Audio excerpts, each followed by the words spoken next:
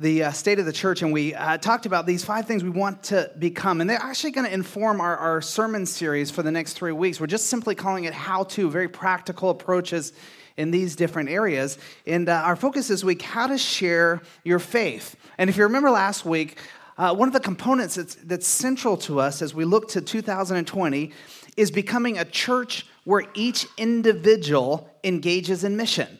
Everybody engages in mission. Well, what is mission? What really does that mean?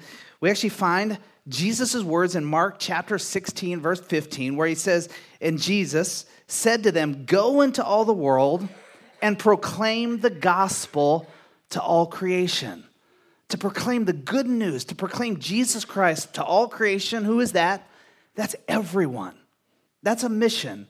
And we'd like to see every individual engage in that. If you got in here this morning, you didn't get sermon notes and you need some, we're going to just walk through this teaching. Slip up your hand, Pastor Anson will bring you those, along with this extra sheet we supplied you this morning. I wonder the question that comes out would be this. If this is our mission, why do more Christians not regularly share their faith? Why do more Christians not share Jesus Christ and the hope of Jesus Christ with other people? A few different reasons. You could come up with some. One was fear comes into it. You know, I'm just a little scared. Like, I don't even know how to get started, and I don't know the right words that I'd say, and what if I ruin the relationship? Or what if they ask me a question and I don't have the answer to it, right? Somebody this week told me that fear almost always involves something we perceive that's not really there. I think that's true in sharing faith when we have fear, but fear remains. I don't know that we always have a sense of urgency. Like if we're people that we believe in the reality of heaven and hell and their destinations, like that would actually mean that we have people in our life who might be far from God, that we would say they're not on a track to being with God in eternity, yet this doesn't seem to prompt us into a sense of urgency to need to share. Now, put heaven and hell aside for a moment. We believe and we preach regularly the life in Jesus Christ that we can have, and we just simply believe that life in Christ is the best life. And if we believe that, it would seem to send us into a sense of urgency that I have people in my life who don't know Jesus, who are not experiencing the life Jesus has to offer right here on this earth. I wonder if we don't see people the way Jesus sees people. I think as Christians, we're being challenged and we're rising up to the idea that we need to be like Jesus and love people. Jesus was a lover. To love people, that's a good challenge, and we need to keep growing in that area. It's not always been the reputation of Christians, and it needs to be. But we also need to see people the way Jesus did, that they're in need of a Savior, that they're lost. And we need to share Jesus with them. Not necessarily in some, hard, piercing and hellfire and brimstone type of message, but in loving relationships, in friendships, where we can share who Jesus is and what he can bring to their life. Finally, I think maybe we just don't know how. Like, if it made you kind of like share this morning, I wonder if you'd say, yeah, I know how to share my faith. Or you'd say, like, I'm just not even sure how to get started in doing that, what that really means. So today, I want to walk you through how to share your faith. Just a practical way of how you can actually share your faith with somebody else. The phrase actually goes this way: if a church is not on mission, it's not the church. And I think we would amen that and say, yeah, right, if a church is not on the mission of God, then we're not really the church, right? But I wonder if we would ever dare to say it this way. If a Christian is not participating in God's mission, are they really a Christian? Seems a little bolder to say it that way, a little more scary to say it that way. But the reality is God has a mission he wants every single one of us to be on, to expand his kingdom, to share Christ with others and what Christ has to bring. So I want to share with you just 3 components. Each of these components have these practical steps that you can put in. Usually I give you like a takeaway. Those are mixed right into each of these components. So let's just jump into the first one, and it's simply this. Prioritize people who are far from God. Prioritize them in your life. We're going to look at Luke chapter 15, 3 different stories Jesus tells. Here's the first one. Suppose one of you has 100 sheep and loses one of them. Doesn't he leave the 99 in the open country and go after the lost sheep until he finds it? And when he finds it, he joyfully puts it on his shoulders and goes home. Then he calls his friends and neighbors together and says, "Rejoice with me, I have found my lost sheep." I tell you that in the same way, there will be more rejoicing in heaven over one sinner who repents than over 99 righteous persons who do not need to repent. What's Jesus teaching us in the story? The shepherd is prioritizing the lost sheep. I mean, 99 out of 100 is pretty good. Let the sheep go, right? He's prioritizing the lost sheep. And notice, the shepherd goes to the sheep. The sheep doesn't come to the shepherd. I don't think God expects lost people to come to us. He's asking us to go. Go find lost people. Go connect with lost people. Do you remember what the Great Commission actually says? Go into all the world. There's an action put on us to move and to go. You ever think about a couple questions that we might be asked as we're standing at the gates of heaven? One question that seems like would be asked is, what did you believe about Jesus Christ? That's an important question. What did Jesus say about himself? I am the way, the truth, and the life. No one comes to the Father except through me. And if you would say, I believe that, that would be an important question to be able to answer. Another question, though, I think is incredibly significant would be if we were asked, who did you tell about it? Who did you go share with and tell that Jesus is the way, the truth, and the life? Sometimes I think the first question makes sense to us and we answer it. And the second question we think, yeah, it's kind of optional, It's take it or leave it in the Christian life. Some people are just wired that way and I'm not. But I think it's a question that'll be asked of all of us. What's your end game with this Christianity thing? Like in the end, like where are you seeing this Christian thing get you? I want to tell you, in the end, for me, in the end of my life, I want to go to heaven and I want to take as many people with me as possible. That's an end game. But here's the beauty is, I don't have to wait till I'm dying to go to heaven. I get to experience salvation in Jesus Christ, a new life in Christ, right here, right now, living out a relationship in Christ. And you know what? I want all of my friends who don't know Jesus to experience that as well. I want all of them to have that in their life. In fact, God deeply wants us to expand his kingdom here on this earth.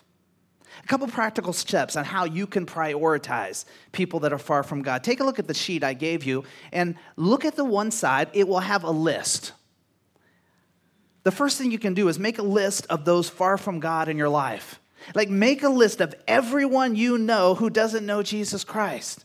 Everyone. Now, sometimes we're like, well, this person, but they're not really church people, so leave them off.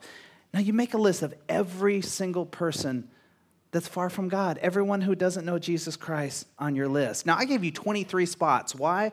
Well, because that's how much that page would hold, on there. But I also wanted you to think really long. I didn't want you to think about just those 3 names that come. I wanted you to sit down and have to grind through this and process every relationship the Lord has given to you. Every relationship that you would say, he's blessed me with this friendship or this relationship or this coworker or this other person in my kid's soccer team or on and on and on. I want you to grind over even the people that you would say, I do not see that as a blessed relationship. It's there and I fight and struggle through it, but they don't know Jesus. Make a list of everyone. It's a discipline, but it'll make you start prioritizing people in your life who don't know Jesus. Here's the second thing. Pray that list every single day. Every day. Look at that list and pray for those people. Lord, would you today show me a way that I might be a blessing and I might serve this person? Lord, would you show me some way that I might share Jesus with them? Lord, you know what they said yesterday. I know it's a springboard to them needing you in their life. Show me the next step. Lord, would you bring healing to the hurt in their life that's been a barrier? Pray for them every single day, especially that relationship that's hard for you. Because sometimes God looks at you when you say, man, that's just a really hard relationship. God says, suck it up, love them through it. You're the way I'm going to reach them. Pray for them. When we pray for things, God actually works on our heart. And they just are sitting there all the time in our thinking for us to love on and pray on and serve when opportunities come up. Use that sheet. Use that list. Here's a second component. Be intentional with people far from God. Like, actually be intentional. Did you know that 80% of the triad does not go to church on a weekly basis? 80%. Now, you might find that surprising, being in what we might call one of the Bible belts in our country, but 80% does not go. Yet, if we're not careful, we've become less focused on that 80% and more focused on the 20% of us that are already here. Are already here. That's not mission-minded. But it's natural, right? It feels more natural to think that way. It's the easier way to think. I'm here, right? Shouldn't I think, let's take care of who's here? The problem is, it's not the mission of the kingdom to go share Jesus Christ with others. So we have to be more intentional. We have to actually push past what feels natural and the easy route and be intentional to share our faith. Take a look at this story in the second story in Luke chapter 15. Starts in verse 8. Remember, Jesus is teaching, and suppose a woman has 10 silver coins and loses one. Doesn't she light a lamp, sweep the house, and search carefully until she finds it? And when she finds it, she calls her friends and neighbors together and says, "Rejoice with me, I have found my lost coin." Well, in the same way, I tell you, there is rejoicing in the presence of the angels of God over one sinner who repents. This lady is persistent. When she loses her coin, what does she do? She turns on a light so she can see everywhere. She sweeps up the floor, not to be confused with the dust or dirt. And it says she just kept looking. We don't know. Was it an hour she looked? Was it a day? Was it a week? Was it a month? We don't know. The story doesn't tell us. What we do know is she kept looking and searching until her mission was complete.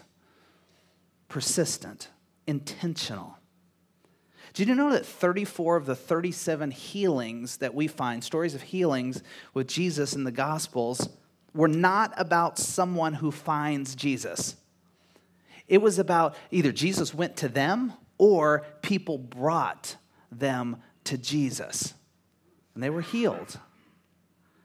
That's powerful. Helping people see Jesus. Being intentional to say, you have a void, a need in your life, and I know this person who's the answer. I'm taking you to him. Intentionality. Here's some practical steps. How can we be intentional? First, listen to their story. People are always sharing their story, right? They're always telling you about their life and what's going on. And are you listening? Are you hearing them? They're probably telling you about the crisis, the change in their life, the uncertainty, the moments of anxiety. They're sharing it. That time when they're rambling on and it sounds like they're just whining and complaining and you're kind of like, oh, brother. They're telling you their story. They're telling you what's happening in their life. Sometimes it's masked over the deeper hurt or the deeper circumstance, but that story nonetheless is being told. Are you listening? Are you hearing it? Know your story. Share it. Share your story. You say, well, I don't have a story. Yeah, you do. Flip that piece of paper over that I gave you. You've already made the list, right? The backside tells you how to share your story. What's the first component of your story? Your story is, who were you before you came to know Jesus? Like, what was life like for you? Was there addiction? Was there brokenness? What was the idol in your life? Was it lonely? What was life like? How did you come to know Jesus would be the second section. You just say, how did you come to know? Friday night, our staff sat around for 3 hours, and the first component was we all shared our testimony. We all just shared how we came to know Jesus Christ. And they were vastly different stories. Pastor Anson shared some fun about his life of mischief and up and down and those type of things. But then Sandra shared this beautiful story of a family that raised him in church, her in church, and she became a Christian at a very young age. equally beautiful stories of coming to know Jesus Christ. What's your story? How did you come to know Jesus? And then finally, what was life like after that? Like, how did life change? Now, we get a little scared sometimes because sometimes we're like, man, life changed radically. You know, I was at youth camp and I said that prayer, and that next week, man, I was on fire. Look out, I was leading you to Christ if you walk down the sidewalk next to me, you know. And then after a week, you're like, man, I got away from that for years. And then came back, and you think, I don't have a story to tell. Yeah, you do. You have a story of redemption. And then you have a story of saying again, look, I kind of turned to my own ways. And then you have a story of Jesus and God receiving you back and loving you back and never giving up on you. Write that story. Know your story. Because the time's going to come where your story is going to be powerful for somebody to hear. And get in the habit of sharing it. Share God's plan of salvation. Now, if this morning I made you stand, right, and you got over your stage fright, if you have that, some of you don't, but if you did, you're like, I don't like talking in public, but if you got over that, and then I said, share with me God's plan of salvation with some Bible verses attached to it, you know, like, how would you do? Is that like major anxiety? Would you be like, don't even you dare call me, even in joking this morning, you know? Or would you be like, yeah, I've got an understanding. As a believer, it's so important that you know God's plan of salvation and how God's word teaches that. Can I just for like 3 or 4 minutes just blitz you through something we would probably sit down for an hour and walk through when we're opening God's word and looking through it. So you have this basic understanding of God's plan of salvation and how you can share it. Now, there's lots of different models and graphs and charts, and if you've been in church long, you probably had little pamphlets and all kinds of different things. Let me just share you what I have on the board here. You have circles on your paper too. You can fill these things in if you'd like to follow along. This first circle just represents God's design. It's his design or his relationship that he wanted to have. This beautiful connection with me created us to be in relationship. We find in Genesis the walking and talking in the garden, which I don't know, you might say, walking and talking, you know, but I mean, this is with the Creator God. That was his design.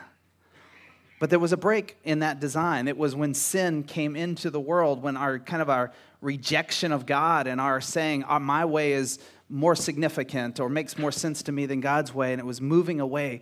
And we call that sin, and it brought this brokenness, which just circles kind of brokenness, that line as jagged edges and ups and downs in life and all that kind of stuff came into my life.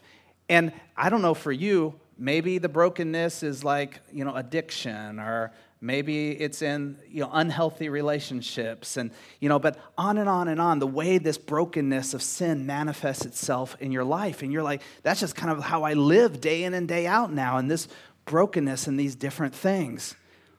And God said, I so love my people. I want to restore that. I want to bring them back into right relationship.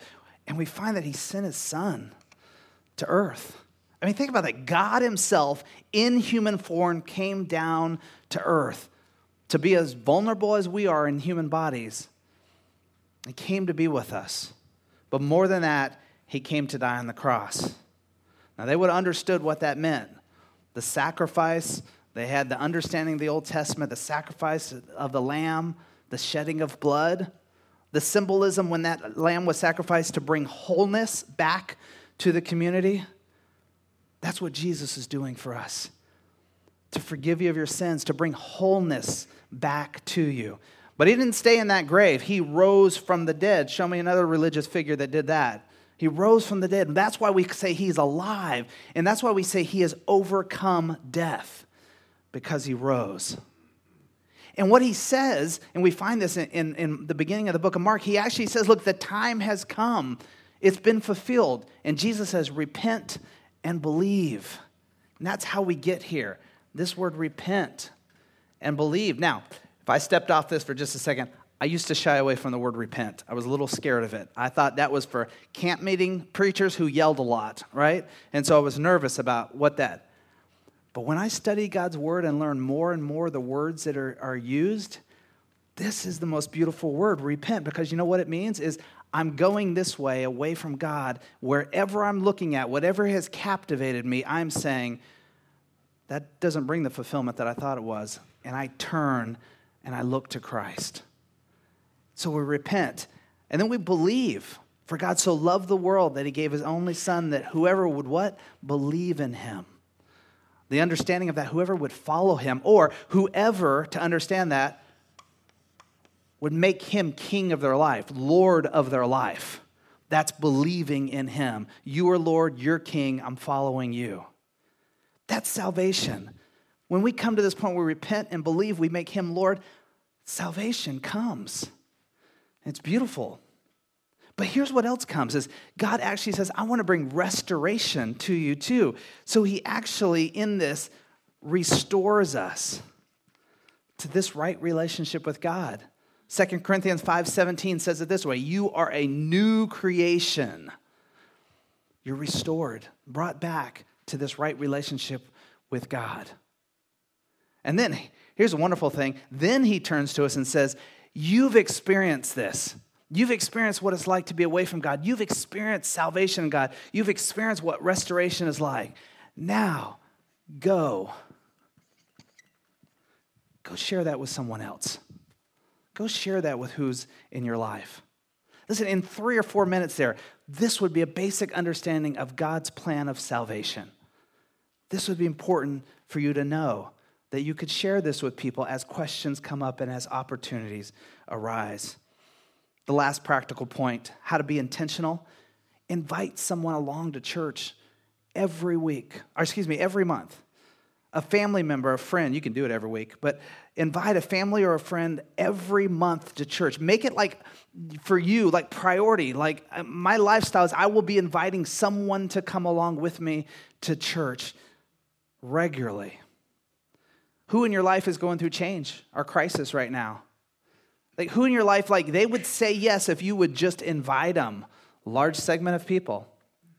Invite them along to come. Now, you've got lots of hours outside the church to share your faith, to share God's plan of salvation, to share your story. Do that. But then bring them to be a part of a community that can love them and serve them, and then let them join in and be discipled and learn about Jesus more. One final word on this. Listen, if they're plugged in to a church, your neighbor, your coworker, let them be. We're not, our mission is not to transfer people from one church to another. It happens, right? But that's not what we're out seeking. Let them be. There are so many people out there that are looking to plug into a church. There's so many people out there who don't know Jesus that you can introduce them to Jesus.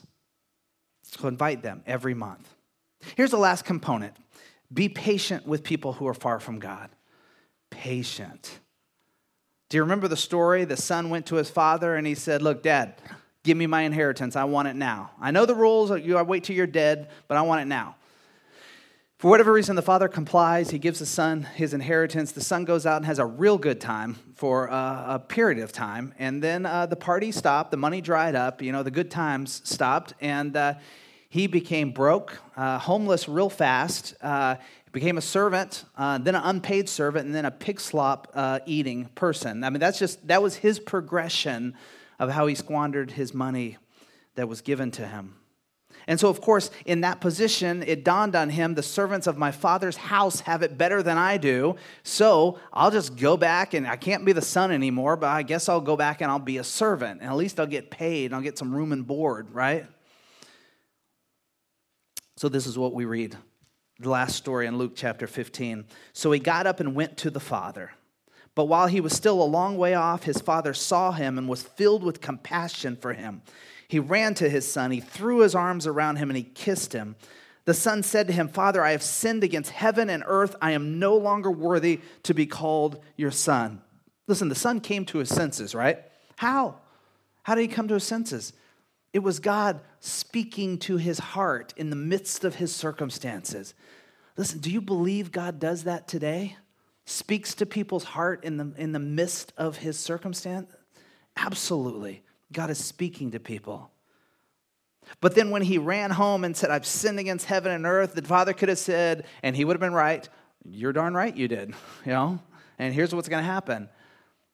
But instead the father said, I don't want to hear any of that.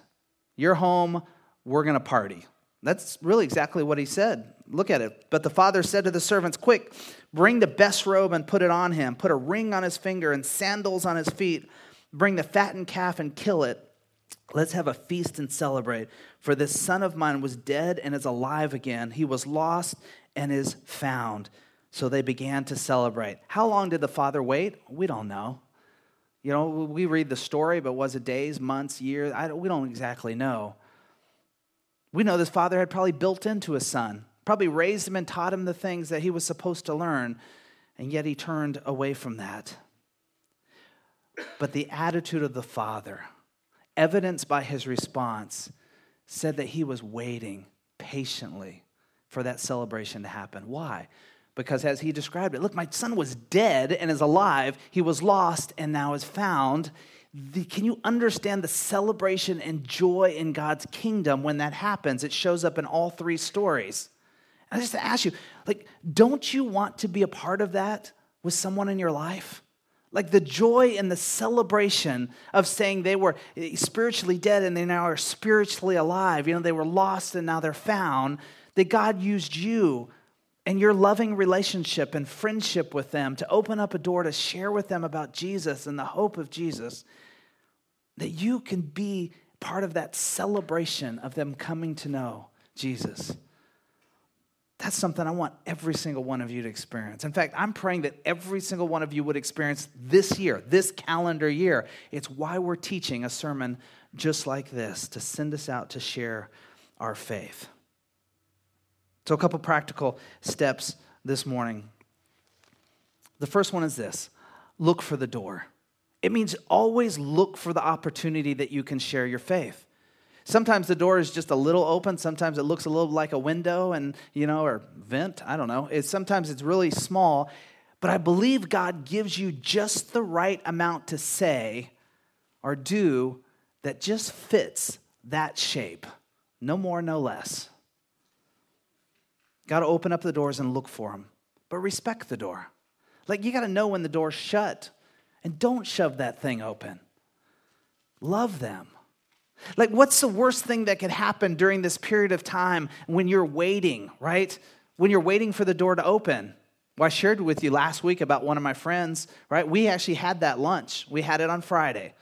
And I'm sitting there and we're having a good time interacting. And I'm thinking, man, I would so love to see this guy come to know Jesus. I mean, just the way God has wired him, the impact he could have for the kingdom. I was just like, man, this is so amazing. But that's not where he's at. What do I get in the time being? I get this great friendship and relationship, and even partner who goes out and serves with me in things. I get that in the meantime while I'm praying for him and while I'm looking for the open door. And you can do the same. Look for the door, but respect the door. And the final thing, you got that list, right? Pray for that list every day. Pray for these people every single day. Pray for opportunities that you can love them, that you can serve them, that you can deepen your relationship with them. You can make right your relationship with them if it's not right. Pray every day for that list. So here's what I'm going to do. I want to pray right now. And I want to pray specifically for this, that as a church, we would embrace this idea that we're going to be a church where every individual engages in the mission. And then maybe this week, the Lord helps you put some of this into practice. Maybe this week, you just need to learn some of this stuff. But I want to pray for you in this way. So would you bow? Father, I thank you that your word is clear on this mission. But Father, I'm so grateful and humbled that you would choose us to be a part of it. As a great God, the all-powerful God, you probably could conjure up a lot of ways that would be more effective than me going to talk to somebody. But you've chosen us.